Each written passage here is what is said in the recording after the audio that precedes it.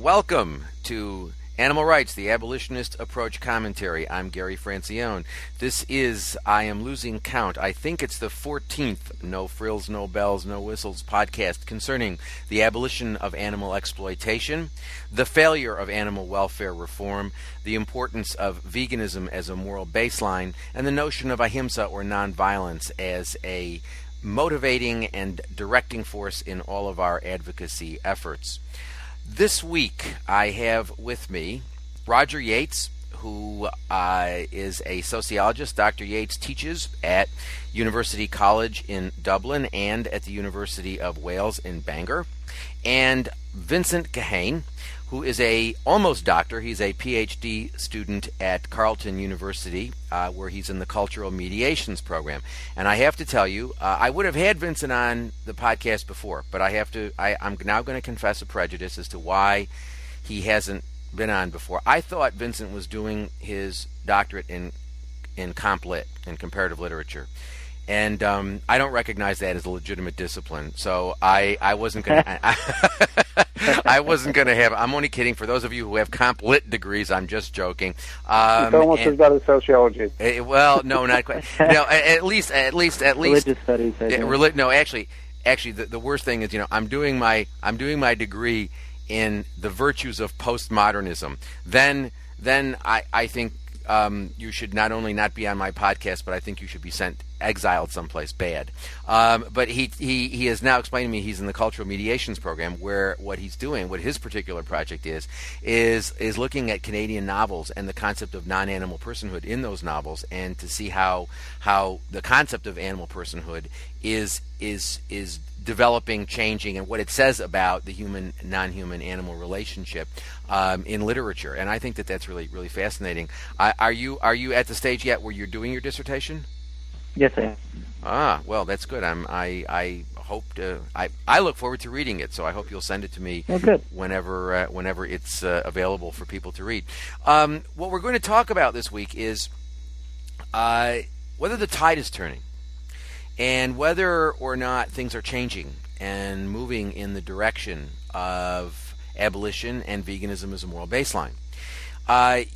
From the past several podcasts that I had, in which Roger Yates was also a guest, along with Elizabeth Collins, we talked about the two segments of One Planet, Animals and Us, that was broadcast on the BBC World Service, which is the most widely listened to radio program on the planet. The program was done by Victor Schoenfeld, who did the 1982 film, the Animals film. And I have to say something. Everyone always talks about animal liberation as being, the influential thing that of the modern animal movement. Well, putting aside the fact that Animal Liberation is not a book about animal rights at all, I don't doubt that Animal Liberation had a great influence in a lot of ways. But I also think the Animals film had a tremendous influence on a lot of people, and in that it was the first time that people saw how animals were used. And unlike a lot of what we see now, where these organizations put out videos showing various abuses of animals in institutionalized settings. There's no such thing as a non-abusive use of animals in these institutionalized settings, but where they're depicting what's supposed to be sort of the system gone wrong. And what was really good about the Animals film is it was a film about how animals are treated in vivisection and in farming within the system when the system's functioning properly.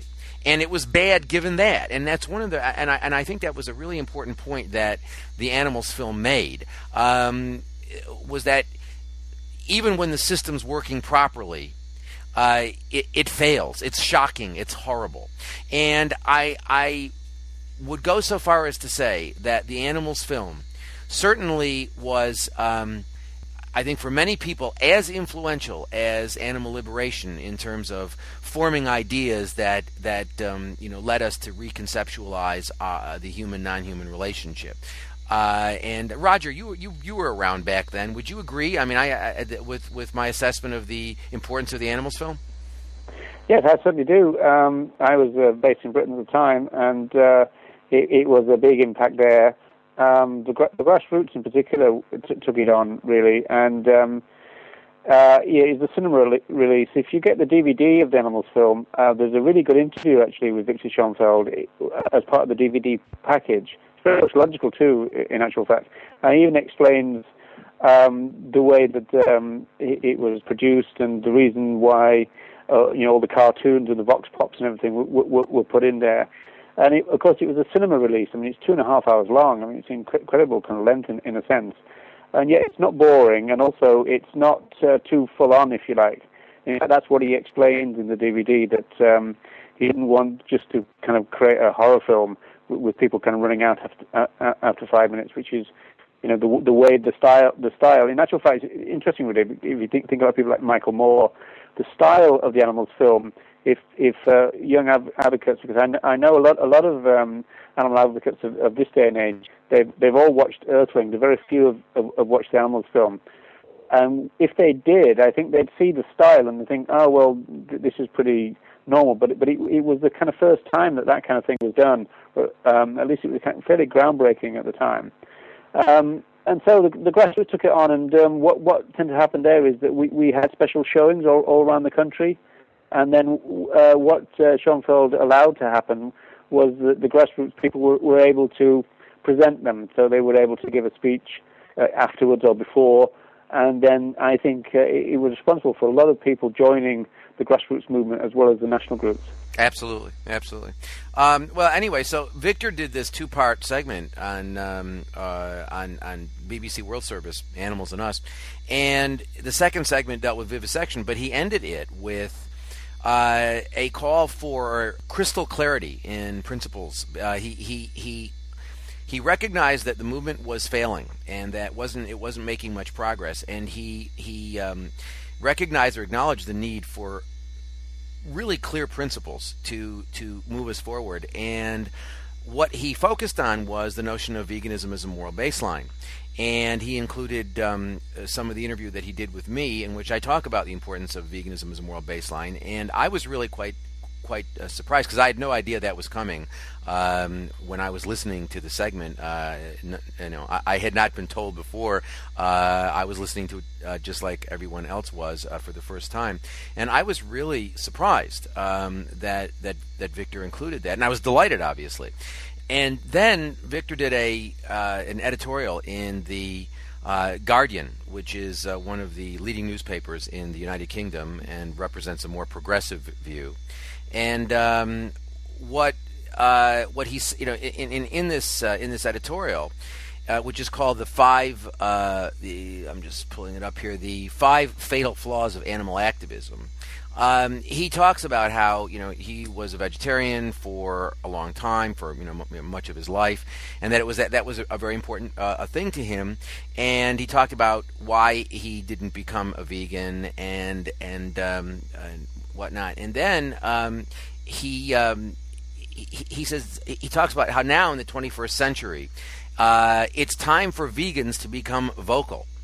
Even free-range eggs and organic milk production entail significant suffering, and the animals are killed when their productivity goes down. And so, again, in The Guardian, he talks about, he uses again the notion of veganism as the moral baseline, and he identifies 5 flaws in the animal rights movement. The 5 flaws are: the animal rights movement is not joining with other progressive social movements. The second flaw, which is related to the first flaw, indeed, not only does it not join with other progressive social movements and tries to go it alone, but it actually engages in sexist campaigning, which alienates progressive people. That the animal rights movement hands out awards and praises animal exploiters, gives awards to slaughterhouse designers. I don't know whether you all know, but Home Box Office is going to have a movie, a dramatic film, starring Claire Danes in the role of Temple Grandin. It's coming out in February, and I understand that they're going to then be following up, and they're going to be doing a musical comedy on the life of Hermann Goering, who designed the death camps in the Second World War. But in any event, but that they give out awards to people like Grandin, and that they praise fast food restaurants, and that the fourth problem is that they're actually promoting animal products with things like the RSPCA Freedom Food label, the Whole Food Animal Compassionate label, the Certified Humane Raised and Handled label that is supported by a lot of the groups in the United States, including the Humane Society, and the fifth problem that is that basically the animal movement lacks a strategy, and that it's really time now to change that. And the way he proposes we change that is to start becoming vocal about veganism. And this was followed 3 days later in The Guardian by Ingrid Newkirk, who did an essay called A Pragmatic Fight for Animal Rights, in which she defends, she makes two major points. She defends animal welfare reform, and she basically says PETA pursues welfare reform. PETA is a welfarist organization, but we're really trying to move it in the direction of abolition. This is what I called new welfarism in my book Reign Without Thunder in 1996. This idea that we're going to get to some good point by incrementally through welfare reform. She repeats that.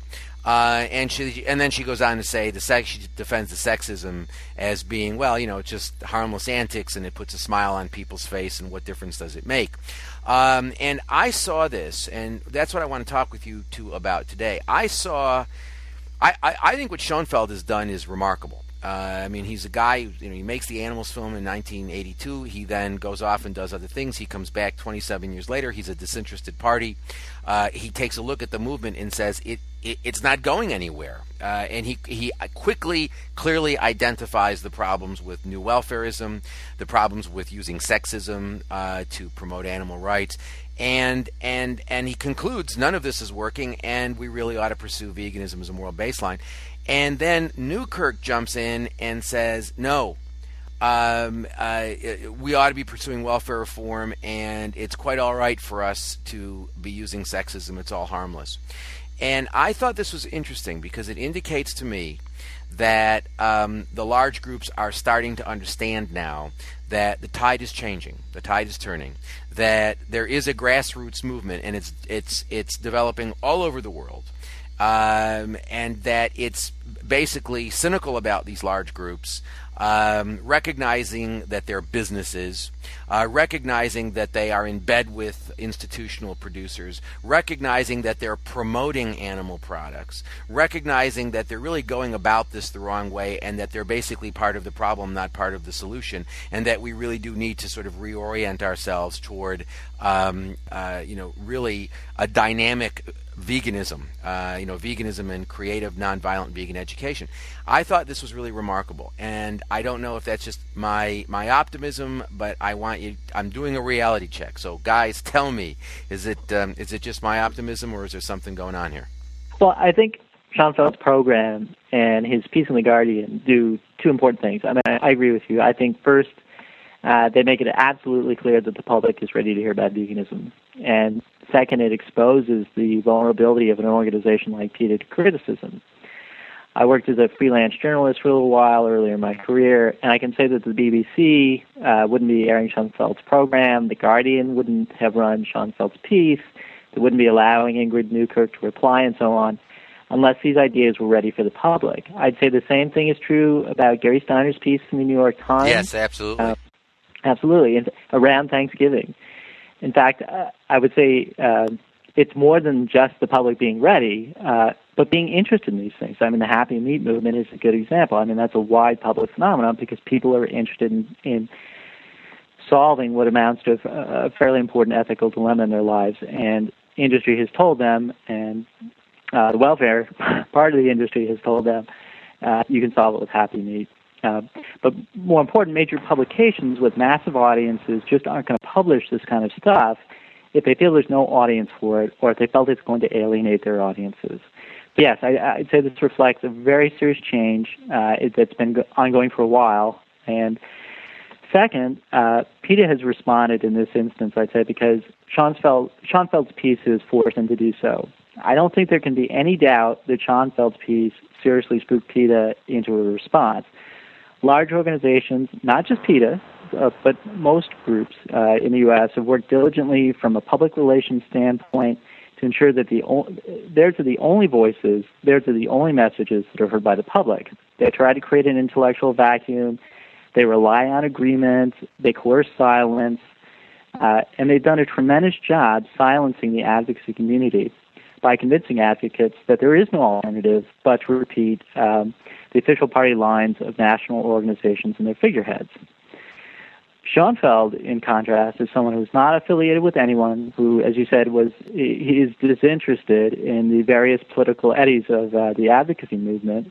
He's really only interested in what's right for non-human animals, and he's looked at the situation, said, forget these antics, drop this sexism, let's start speaking honestly, sincerely, and directly about veganism as a baseline if we want to help non-human animals. And I couldn't agree more. That's someone looking from the outside in, and saying welfare groups are doing it wrong. Although his piece in The Guardian deals with PETA largely, I think his criticism applies to HSUS, Vegan Outreach, Eric Marcus, all of those businesses and figureheads who are not promoting veganism as a baseline. Schoenfeld was basically telling them, you're doing it wrong. And that's a powerful statement to make. I think it reflects a real change, and I think he was absolutely right.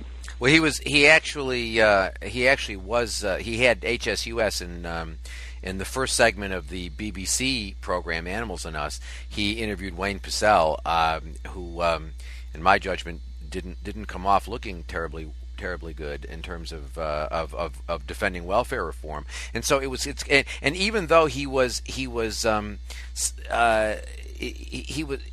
seemed to think that the Austrian situation was a little bit different, but in both the BBC program and particularly in the Guardian piece, he was very clear that he thought that although the Austrian situation may be a little bit different, the bottom line is it's also a failure. It's just like slightly less of a failure, rather than characterizing it as a partial success. I think what he was saying is it wasn't quite as bad a failure as some of these other situations. Yeah, that's how I think about it as well. I agree largely with Vincent's analysis, obviously.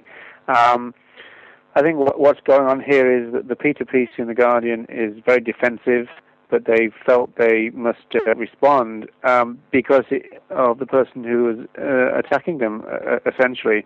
What we've had is someone who got involved with the issue of animal treatment and animal use in the 1970s, made the Animals film in the 1980s, went away for a while, came back and said, right, let's take a look at the movement that I played some part in inspiring, and you can tell really from the programs and also from the piece that he wasn't very impressed about what he found when he came back.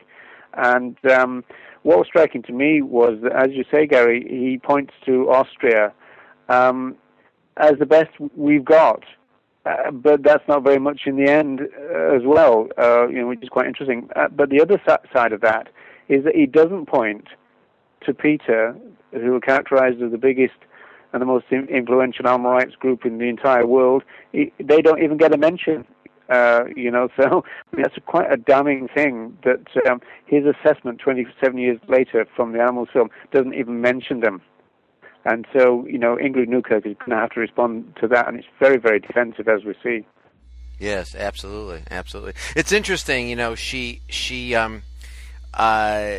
something really hit me when I read Ingrid's piece, and that is, she references Peter Singer, and she says, Peter Singer supports the practical philosopher. Yeah, she calls him the practical philosopher. But Peter Singer supports their position because he's basically saying, isn't it better if we make the animals suffer less, et cetera, et cetera. First of all, obviously, Newkirk does not and never has address the problem that animal welfare reform, because animals are property, animal welfare reform is generally accepted only when it provides some sort of economic benefit for us, and that model that I first described in Animals, Property, and the Law holds for basically not all, but most animal welfare reforms fit that model perfectly, in that they make the exploitation of animals more efficient.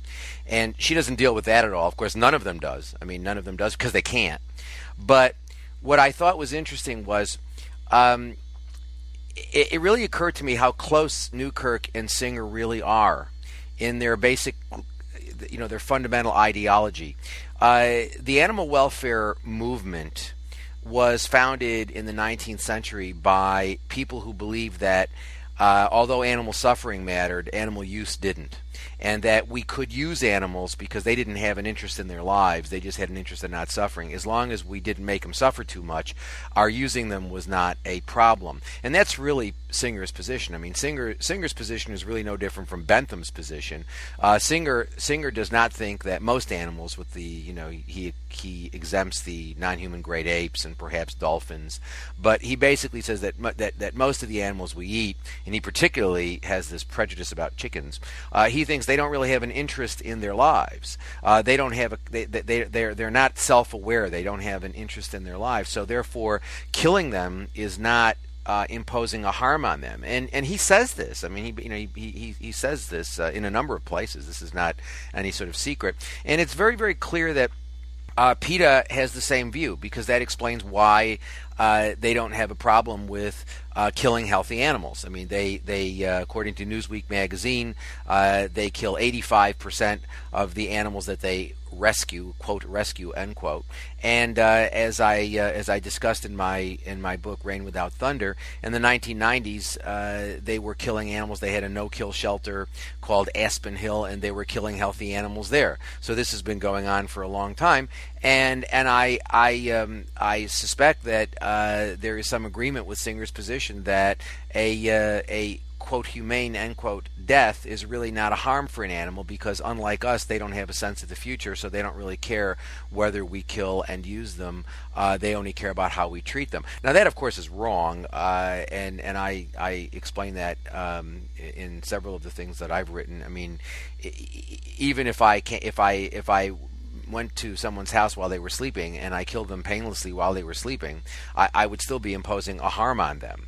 And the notion that we don't impose a harm on animals when we kill them is crazy. The idea that animals don't have any interest in living strikes me as such an odd position to take, a particularly odd position to take for someone who's called the father of the animal rights movement, and a particularly odd position for someone like Newkirk to take. The idea that taking the life of an animal is not something that presents a problem, is as long as it's done humanely, is just so very bizarre to me. But I really think actually that is that's what's going on here, and that's why I think these folks have. I think that's one of the reasons why these folks embrace welfare reform. They don't understand the economic problem. They really don't. They don't understand economics 101, and they don't understand that welfare reform is always going to be limited because of the chattel status, because of the status of animals as economic commodities. It's always going to be limited, and it's always going to provide very little protection for animals.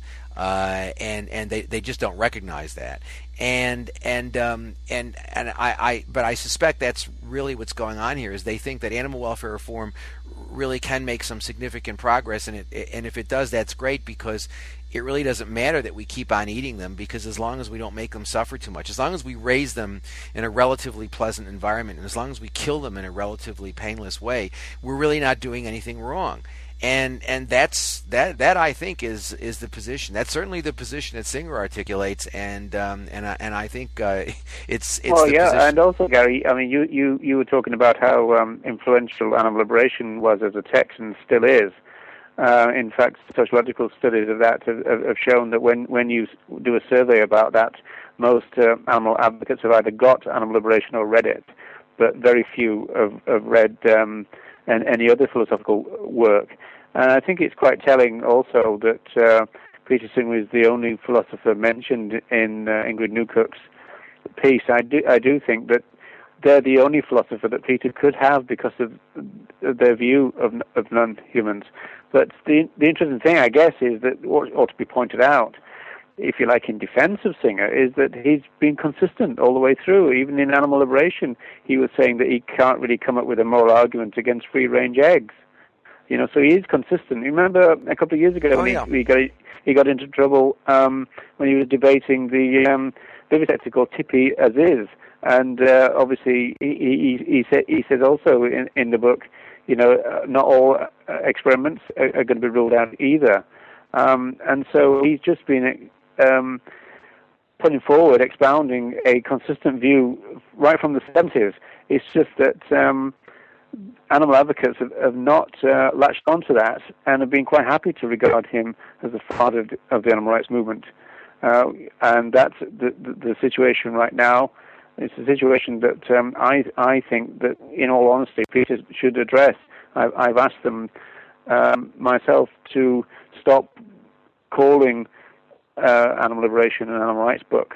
I actually got a petition about that because if you go to the US site, you can see a flag which says "Why Animal Rights." You click on that, and it goes to Animal Liberation.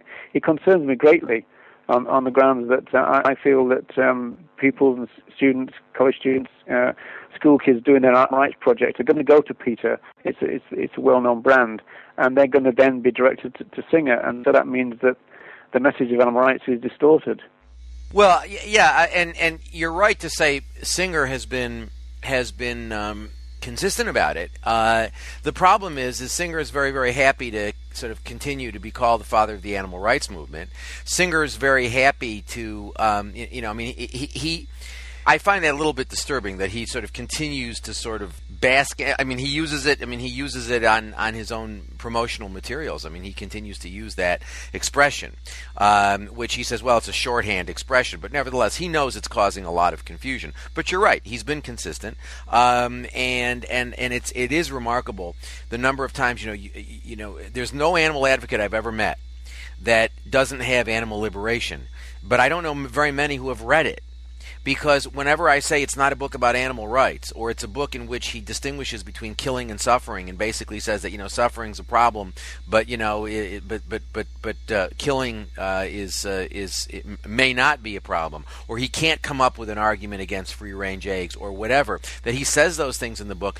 They say, "Are you kidding? You're joking." Not in my edition. And I say, well, you obviously haven't read it because it's not an animal rights book. It's not a book which requires the abolition of animal exploitation. Indeed, it's a book which promotes animal exploitation of a certain sort. That basically what he's calling for is he wants animals to have a reasonably pleasant life, a relatively painless death. That's what he wants. Indeed, as a utilitarian, it seems he's almost committed to saying that we ought to be bringing into existence as many animals as we possibly can, and giving them, as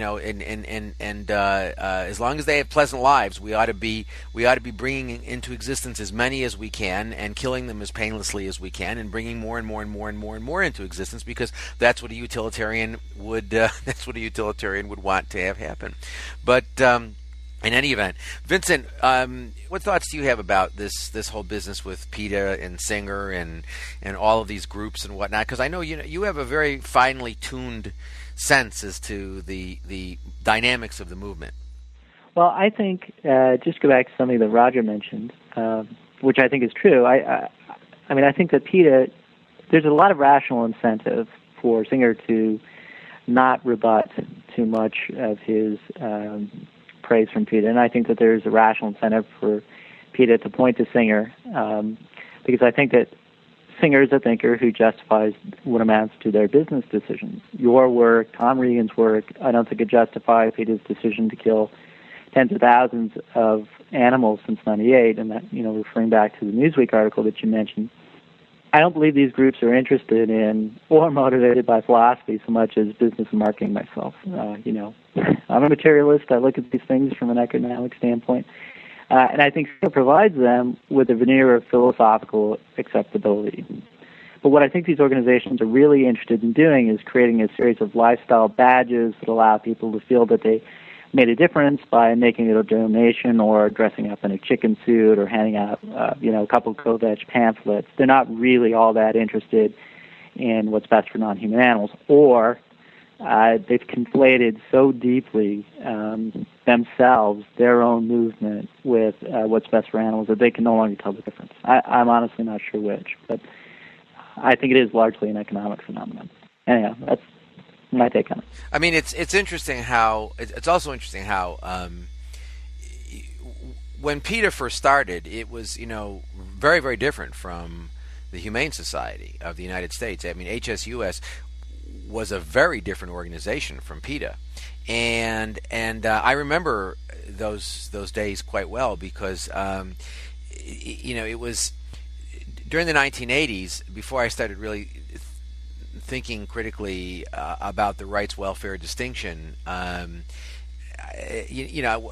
We used to. It was a relatively small community, and we used to get together a lot, and so it would not be uncommon for PETA people to be socializing with people from HSUS or from the Animal Welfare Institute or whatever, and there were real differences in these organizations, and PETA being really different from all of them. And now it's seems to me that there's not a lot of difference between PETA and HSUS. No, I agree. I mean, I think that speaks to a broader, an ongoing trend in the welfare industry, and it's been going on for years. I don't think it's particularly new. I think it's just sort of coming to a head now. Which is that the industry is large enough and that there's enough competition for donors and volunteers and money that it's quickly shaping up into three basic factions. And that's a sphere of influence led by HSUS, and that includes groups and figureheads like PETA, Vegan Outreach, Eric Marcus, COK, and they're all sort of, it's interesting, there's a sort of a coalescence around the Human Research Council because there's a member from Vegan Outreach on the board. There's a member from HSUS on the board, and it's all very new welfare. There's a real love-in. But by the way, before you continue, this is great. I want to interject. I thought it was fascinating that you had Vegan Outreach. Vegan Outreach came out against Victor Schoenfeld's call for veganism. I mean, isn't that just remarkable? Oh, well, Well, sadly not, unfortunately, isn't it? But go ahead. I'm sorry, Vince. I'm sorry. It's an extremely sad thing. But the second faction are what I would say are new welfare groups, and some of them are militants, some of them are non-militant, some of them are actually traditional welfare groups.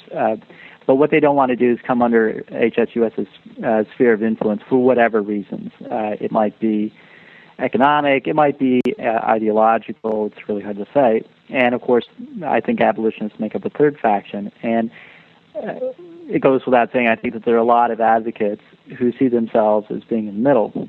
I'll break out my 25-cent vocabulary word at this point and use the word hegemony. Yay! Because as a Gramsciist, hegemony is one of my favorite words. And a lot of people misuse... What was that word, Vincent? Hegemony. Oh, right. Okay, sorry, I didn't catch it. He's trying to get you to repeat it. Well, repeat what, Gary? Hegemony. A lot of people misuse the term hegemony, but in Gramsci's terms, it just means that a group is working towards building and leading a coalition of other groups with shared interests. And people sometimes use it as a synonym for authoritarianism, sometimes as a sort of a very lay synonym for fascism, and that's not really what Gramsci meant. But for the folks out there who don't know who Gramsci is, why don't you explain briefly who? Well, Gramsci was an important Italian communist, and his work has become actually much more important in cultural studies since after the war. But he was put into prison. He wrote a bunch of prison notebooks. He was put in prison by Mussolini for being a communist. Some of those people have been in prison, you know. Well, I think you have to go to prison to write a really great book in some cases, but not necessarily all. But anyhow, so Gramsci is a communist, and he's very influential in cultural studies today. But he comes up with this notion of cultural hegemony, and what he suggests is that change happens when a group becomes sufficiently powerful enough in order to order social relations. So what they do is they organize other groups, other social groups, and Schoenfeld sort of indirectly talks a bit about this when he talks about animal rights, making relationships with other social groups. But what hegemonic groups do is they create these coalitions and they come to power and they change social relations. So, for example, George Bush got to tell religious, social, and fiscal conservatives what to do for about 8 years, even though he also had to make compromises in order to get their backing. And then, of course, they all told everyone else in the United States how to run their lives for 8 years.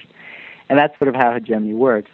There are meaningful moral and political battles for cultural hegemony. For example, Gramsci's own fight against the Italian fascists. But the battle in the welfare industry is not meaningfully different, I would say, from, say, Sony and Nintendo's battle for hegemony in the video games market, or Coke and Pepsi's battle for hegemony in the soda market. It's really one business set against another set of businesses. Yeah, they all become auctions. I mean, I think obviously the companies are often used nowadays.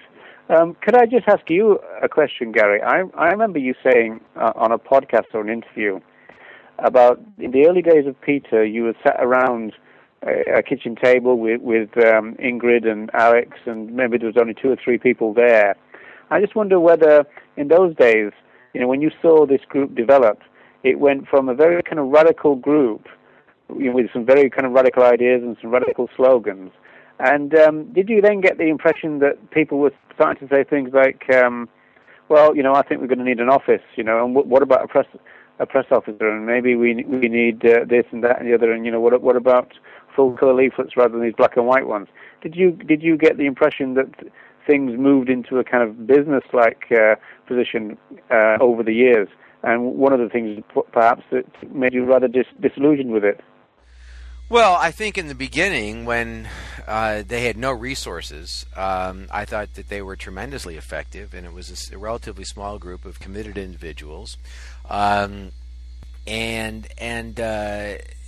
mean, see, during the 1980s, the focus was on these exposés. You know, it was on the business that had gone on in Taub's lab when, you know, Alex Pacheco got a job in a lab that was doing work with macaques, and he got some video footage and showed that, in fact, this was really horrible and it was being done improperly, etc. And there was that expose. And then there was the University of Pennsylvania head injury experiments. There was that expose. And then there was the baboons kept in a place in Maryland called SEMA that were being used for some sort of testing. I forgot what it was actually, but there, you know, these were exposés. These were largely, you know, PETA was focusing on vivisection and on exposés of vivisection, and that was the primary focus. As a result of those campaigns, particularly the Taub campaign and the University of Pennsylvania head injury campaign, PETA started getting a lot of attention. And I don't know that it was really any sort of deliberate decision that was made to become a business. As a matter of fact, I think well into the 90s, PETA was still trying to remain faithful to some sort of different sort of approach to these issues, because I remember Newkirk being very upset with Henry Spira, who was now dead, but Henry Spira was an advocate who was promoting the idea of working with the cosmetics industries, and he was getting contributions from the cosmetics industry so that he could start an so that he could finance alternatives to the Draize test and those sorts of things, the LD50 and those sorts of tests. And I remember Newkirk being very upset with him. Yeah, he was working with Revlon and people like that. Yeah, and she was very, very, very angry about that, and she thought that was a very bad idea, and she was very critical of Henry for that. And I remember, discussions that were going on in PETA fairly late about how really we shouldn't be supporting welfare reform, and then all of a sudden things changed, By the time that had happened, by the time they had really sort of become completely commercial, I was out of it because I had problems with the sexism issues, which started in the late 1980s. I had very serious issues with the sexism thing, and then with the killing of healthy animals at Aspen Hill, I had super serious problems, and so by the time the mid-'90s came around, when PETA really started shifting and becoming a welfarist organization, I was no longer really part of it, and I mean, I saw that it was getting bigger, and I was I occasionally would visit, but I wasn't really as involved as I was in the early days. So but it very clearly, I mean, it very clearly it's seductive. Because, people are throwing a lot of money at you, and you want to keep that money coming, and you start realizing that if you take certain positions, if you promote veganism as a moral baseline, and you make it clear that that's what what we have to work for, we have to work toward. You can join the organization without being a vegan, but we want to be clear that there is nothing short of veganism which is morally acceptable, and we aren't going to promote anything short of veganism as morally acceptable. Then that's going to decrease your donor base. Yeah, well, that's why. In fact, Vincent did a podcast about this weird concept which I really hate, and I think Vincent does as well. This notion of vegan, or because I remember in the podcast, Vincent would say, "I'm not even how are we supposed to even pronounce this thing, But the reason I asked you the question, Gary, is that there is some interesting sociology about all of that, in the sense that there is this theory called resource mobilization theory, which kind of tries to explain social movements in terms of becoming a business or becoming an organization. And there's some criticism of the theory itself at the moment, but there is a kind of core to it, I think, which is quite interesting in the light of PETA. But just to give some background about the sociology of social movements, when sociology started to look at social movements, they were very critical of them. There was this idea that society itself has built-in mechanisms by which it would bring a problem back to equilibrium, and so therefore a social movement shouldn't really be necessary. And so if people were forming the social movements and then protesting, then the theory kind of suggested that there was something wrong with them. Then we got into the 1960s, and we had Vietnam and the civil rights movement and all the rest of it, and the second wave of feminism. And a lot of social movement theorists, and especially their students, found themselves on demonstrations, and their theory was telling them that there was something pathological about going on a demonstration. There's something wrong with you, and they suddenly thought, well, wait a minute, perhaps there's a problem with the theory. And so what emerged from the rethinking, in Europe there was something called new social movement theory, but in the States in particular there was a thing called resource mobilization theory. And that does kind of tend to explain some of the things that you've just said, because what tends to happen is a small group of people with radical ideas, they start off in a kind of very grassroots way, and then they start to think, well, do we need an office, or do we need to have an official constitution for this group, and do we need to grow? And then they start to get support, and then they start to have things like AGMs and EGMs and this kind of thing, and it becomes much more of a kind of business, to the extent that some of the analysis suggests that one of the main functions of these groups in the end is the perpetuation of the group. And what tends to happen then is that the radicalism that started it gets moderated and moderated away. And I think we can really see that with Peter. You might remember that in the paper that we're working on, Gary, there is some work that I've cited by Richard Gale. And Gale, even in the 1980s, is already updating resource mobilization theory, because he says that it fails to adequately address the role of the state. In fact, he talks about state agencies, really. So we're talking about, agricultural agencies who have got a kind of a relationship with the state. And I've done some work on social movements and the counter movements as a kind of dyad, if you like. But really, what this theory is suggesting is that there's a triad at work, which is social movements, counter movements to the social movement, and then the state or the state agency. So it's quite an interesting kind of thing. But also what Gale says is that resource mobilization theory in its crude sense doesn't also account for movement change. But it did in some respects, in the sense that it expected movements to get bigger, but when they get bigger, they get flabbier. And also, when they get bigger, they start to moderate. And so we get a conflict between fundamentals and pragmatics. And it's interesting, given the title of Ingrid Newkirk's piece in The Guardian, talking about pragmatics and how practical the philosopher Peter Singer is. But the problem there is that the pragmatics are the things that are driving the moderation. And so, I can really kind of see how this theory is kind of explaining a lot of what's gone on in Peter, from the radical start when you were involved to this kind of flabby corporation position that it's in right now. Yeah, it's interesting because, I remember in the mid-1980s, I started promoting this idea that we really ought to, be putting our resources, and I was not talking just about PETA. I was talking, I was trying to convince everybody I could that everybody ought to join forces, sort of, and promote veganism. That was going to shift the paradigm. That only when we shifted the paradigm away from the notion of eating animals as the default position, or eating animal products as the default position, would things really change in any significant way.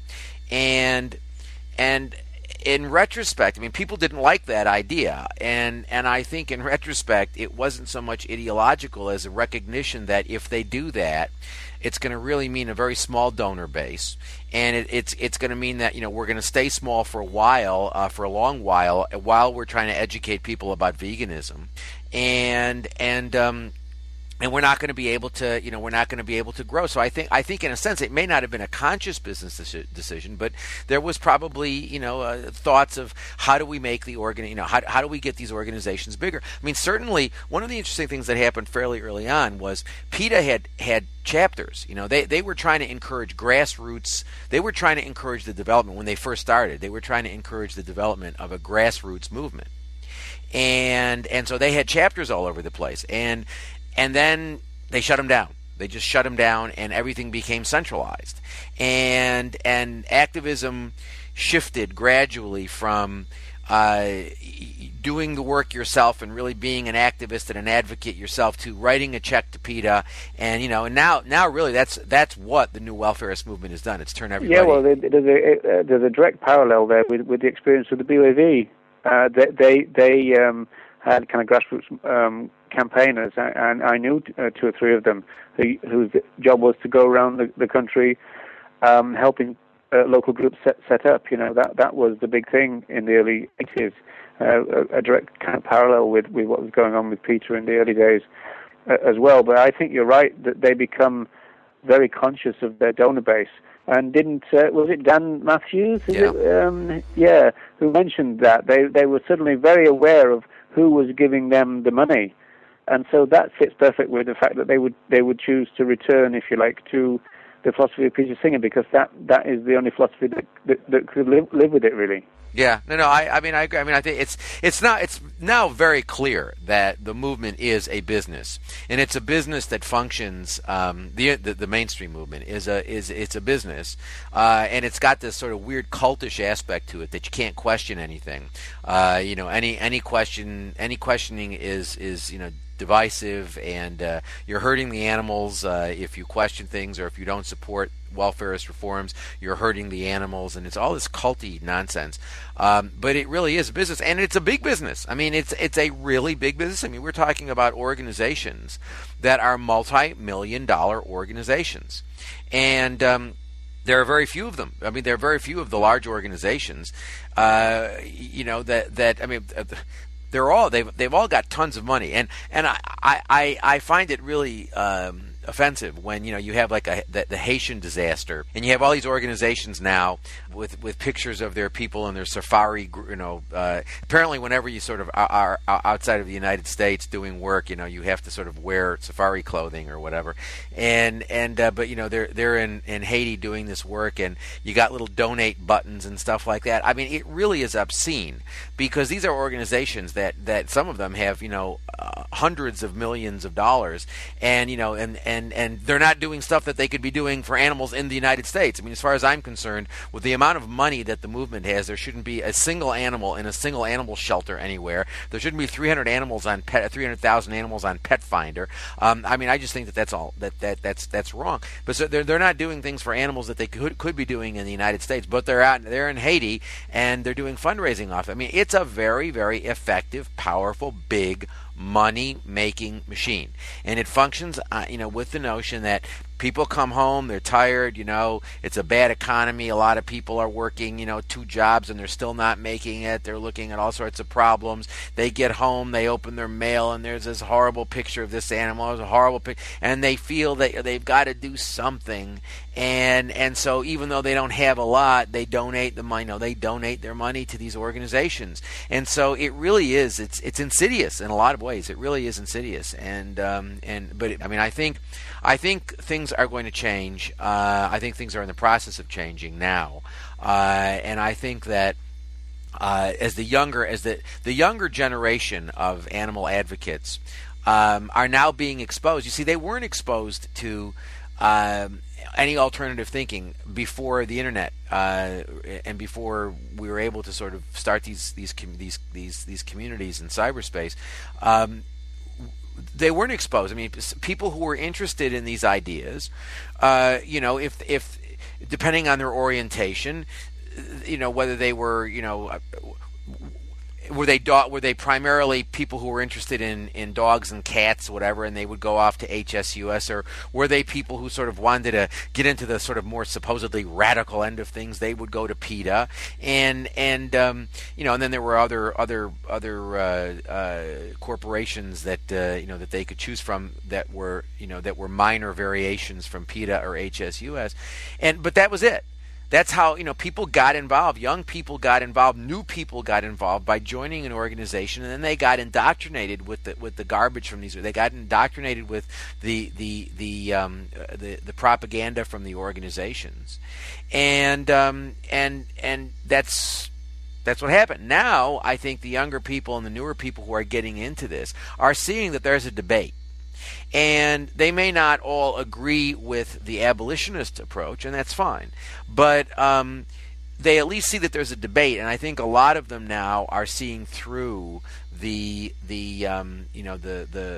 what is in essence the business of animal welfare, and they recognize that it's not getting anywhere, and they see through it, and I think those are the people who are part of the abolitionist community. These are the people who are doing their own advocacy work. These are the people who don't accept the notion that writing a check is how we're going to make this all better. And they are the people who realize that this is a piece of a much larger problem, the problem of violence. And I think that we're seeing a greater recognition amongst a lot of these younger people that the animal rights movement is really sort of part of a larger enterprise, that it really is. It's part of the peace movement, and it's part of the movement against violence. And I think that a greater number of people are seeing that connection, and as part of that, they're rejecting the things like the sexism of PETA and whatnot, which I want to talk about. What sorts of discussions are you seeing about the sexism issue? Well, the standard line, of course, in defense of PETA is usually that women make choices, and I think that there's a certain amount of validity to that. On the other hand, I think that a system that values choices for all individuals also has to hold each of those individuals responsible for their choices. And more importantly, I think it neglects sort of larger social structural questions about patriarchy and male supremacy and so on and so forth. I mean, that's one aspect of it. Another aspect of it is, there are a lot of people who just want to silence any criticism of PETA. So they'll grasp at any straw and say, oh, well, we shouldn't criticize PETA. Yes, they're, drawing attention to the issue. They're raising awareness. That's what organizations have to do. And there's no critical thinking about that. There's no questioning about whether or not PETA's style of raising awareness is actually raising awareness, or what awareness is it raising? Is it properly educating people, or is it improperly educating them? Is it miseducating them? And I think that the sexism is absolutely terrible. It's completely objectionable. It's an embarrassment. You often reference MLK in your work, but I can't possibly imagine, even some of the contemporary academics and activists like Bell Hooks or Mike Dyson or Cornel West, stripping down and trying to get their message out that way. That would be totally ridiculous. And on top of that, they wouldn't be trying to silence the discussion so that only their voices were the ones that were heard. We fight racism and we fight sexism, we fight heterosexism and ableism and all these other rational prejudices with discussion, with meaningful outreach, with trying to build communities that actually talk about these issues. And it's the exact opposite in the animal advocacy movement. They want to silence any criticism as quickly as possible so that their marketing messages can get out. And I think the sexism issue is a good example. Anyone who disagrees that PETA's campaigns are sexist is often labeled as, histrionic or... itself a sexist word. and it's deeply troubling, I think, for anyone who takes sexism and feminism very seriously. Yeah, I think, this business that women choose to do it is just such nonsense. I mean, they choose to do it, but they're making those choices within a patriarchal culture. And it's sort of like saying, slaves could choose to have sex with their owners.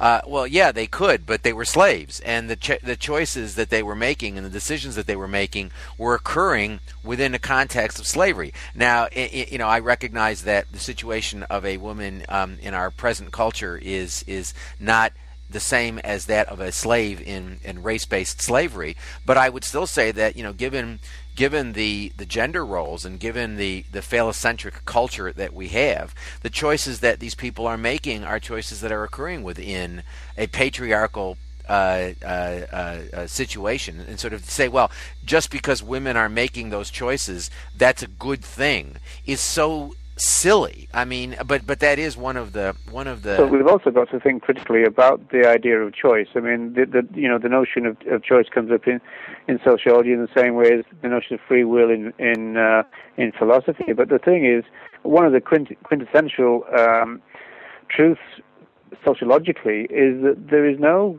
choice, no free choice in a sense, because we are free and unfree at the same time. Nothing that we do is not mediated by society and society's views and norms and values, Absolutely. And, you mentioned, slavery is over. Well, slavery is not over in many places. And so what worries me about these sexist campaigns is if a liberated woman, in inverted commas, in the West or the Third World or the developed world, all these phrases that we could use, if they choose to go naked rather than wear fur and, in a sense, kind of choose to commodify themselves, that's possibly going to have a very kind of deleterious effect on less powerful women in the third world or the developing world, or places where trafficking is still prevalent.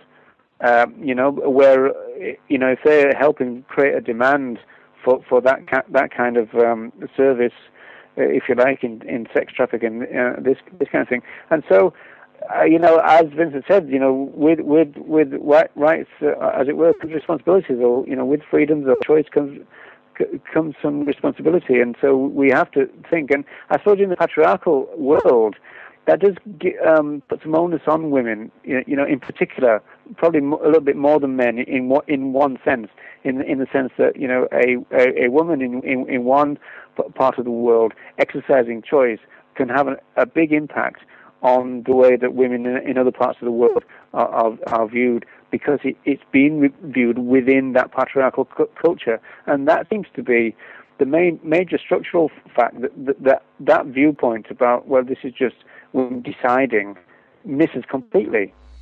Yeah, I mean, the thing. Let me correct one thing. If I gave the impression before that I thought slavery was over with, race-based slavery in the United States is now illegal. I mean, obviously slavery exists in other parts of the world, and racism is still rampant in the United States. So I don't want you to think that I maintain that slavery is over with or that there is no slavery. Slavery exists, and the thing is that nobody defends slavery anymore. When it's found, when it's discovered, people are critical of it. Nobody tries to say, well, this could be justified or whatever. I mean, people are fairly uniform, not completely, but fairly uniformly critical of chattel slavery. But I would also say, Roger, that it's not just a question of like what decisions that are made here, what effect they have on women in other parts of the world. I think that decisions that are made here have effects on women here, and in that they reinforce, to the extent that women play into these patriarchal institutions. Can they empower themselves by using sexuality? The answer is sure they can. But but they empower themselves by participating in the institutions which have oppressed them and which give them the option of empowering themselves only through methods and means that constitute their and perpetuate their oppression. So there's something. Yeah, I'd agree with that. I mean, it's crazy, and I think the State of the Union undress this year. I mean, they've done this for the past 2 or 3 years, where they have a woman doing a full strip and with the frontal nudity bit, and then they intersperse this with the cuts of Congress, and they try to and they have this woman telling you about all the wonderful things Pete has done so that you'll give them money. This year they have a woman of color doing it, and the thing, it's just so offensive on so many levels that it makes me wonder. I mean, it's almost like if you asked me, what would be, if you really wanted to screw things up in the animal rights movement, if you really wanted to harm the cause of animal rights, what would you do? And I'd say, well, one thing I might do is have women do strips. I mean, some of these things that PETA does are things that you would think would be done by an agent provocateur to well, if you saw it in a film, you probably wouldn't believe it, would you? That's I mean, that's the thing. I mean, some of the stuff that they do is stuff that is just so crazy. But I wanted to ask you a question as a sociologist, and it goes back to something Vincent said before about can we really say that the mainstream movement is a movement when, I mean, as much as sociological theory might say that organizations tend to, as time goes on, they get bloated, they become more ineffective, they become, whatever. They still retain some notion of ideology, don't they? Or, I mean, I'm not a sociologist, and I'm asking. Because it just seems to me that the animal movement, the mainstream animal movement, is just so much a business where there is no, Vincent pointed this out before, that there is no discussion. You might have, people like Cornel West or Bell Hooks or folks like that, whatever differences there exist in terms of their views on civil rights issues or racism issues, there's discussion that goes on. Nobody's trying to shut down the discussion. No one's trying to use coercive tactics to shut down the discussion. Whereas if you asked me for the defining characteristic of the modern animal movement, the mainstream animal movement, I would say it's to shut down discussion. There is no discussion.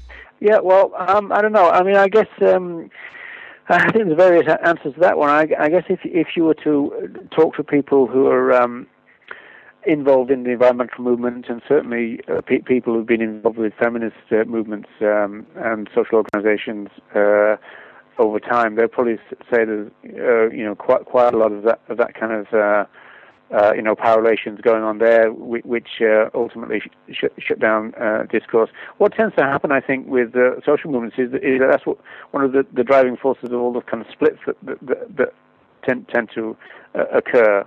But also, I think going back to this theory that I mentioned, what tends to happen is the business angle of it tends to become into the foreground so much that the other things go into the background. And then there's a kind of search then to, well, what do we do which will then service the business needs, because we've now got a bunch of careerists with good jobs, in jobs for lives. We've got a multinational business effectively going on here now. And so then there's a search for, well, what do we do? And of course, one of the products that they produce to maintain this business is victories. That's their product.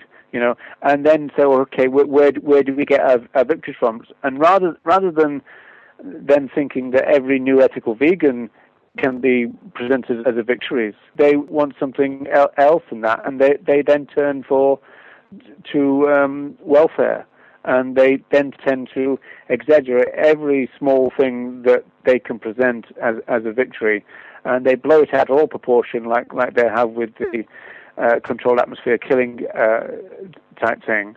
I think that's what tends to happen, is that the theory says that ideology is still there, dispute goes on. Obviously, in terms of power relations, the powerful try and silence the ones with less power, and as we know, until the internet, you were effectively silenced, Gary. We know that it can't be done anymore. And another interesting thing I think about the internet is that the very kind of reason for having a large business type organization, that's also gone now.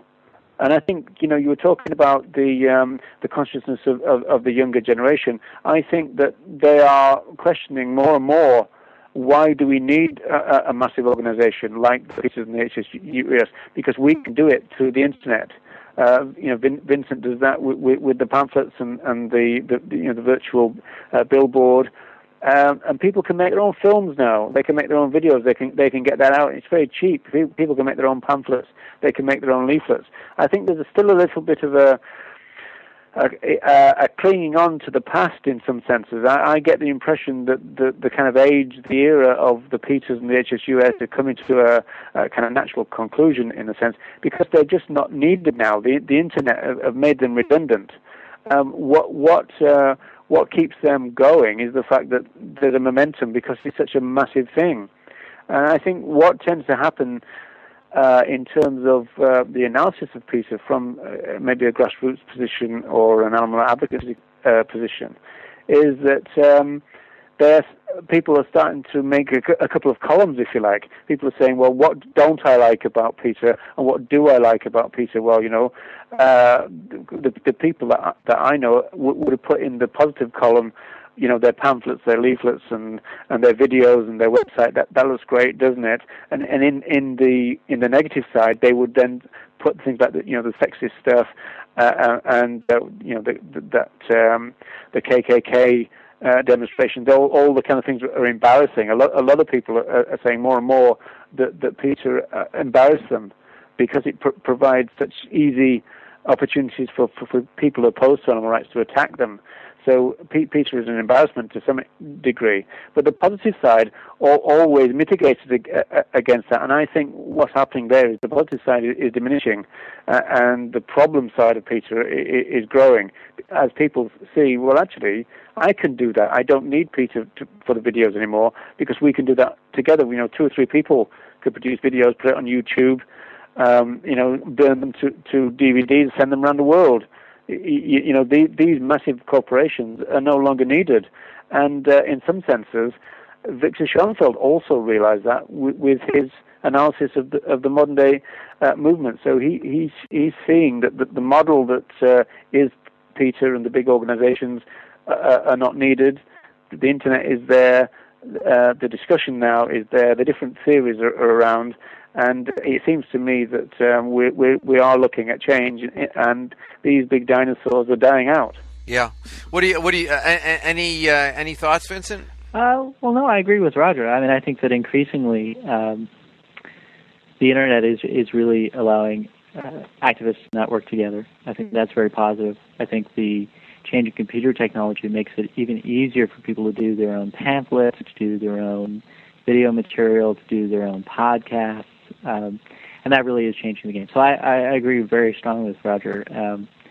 I think that these groups are an aging paradigm. I think that they won't be with us forever. I think that I also believe that more and more advocates are just finding their own voices. I think that social movements, they tend to be a little bit staggered, and feminism is a good example with different waves, although notions of waves of feminism are a little bit problematic. I mean, the truth is that history progresses in certain ways, and I think that's also true of animal advocacy. Yeah, no, I think I very, very strongly agree with both of you on that. I mean, and it's not just PETA; it's all of these large organizations. I think this is one of the reasons why they are so desperately clinging to these things like Proposition 2 in California, or the Controlled Atmosphere Killing Campaign. These are all nonsense. I mean, they're not. I mean, to call these things nonsense is to insult things which are truly nonsensical. But I think that they cling to them because they realize that these are some of the things that people can't do necessarily by themselves or in small groups. They need a larger organization. They need legal staff. They need they need lobbyists. They need this. They need that. So they have to sort of keep promoting these welfare reforms that need organizational support. They have to keep promoting those things because those are the things that advocates can't do. And as soon as people start challenging whether those things are worthwhile to pursue, now you're really attacking the main thing, the bread and soy margarine that these folks rely on, because once advocates start seeing that Proposition 2, which is it is boggling to me that anybody thinks that Proposition 2 is a good idea, or that people got behind that idea. It's remarkable. But what these large organizations are doing is they're looking for the low-hanging fruit. They're looking for the economically inefficient practices, and they're going after them.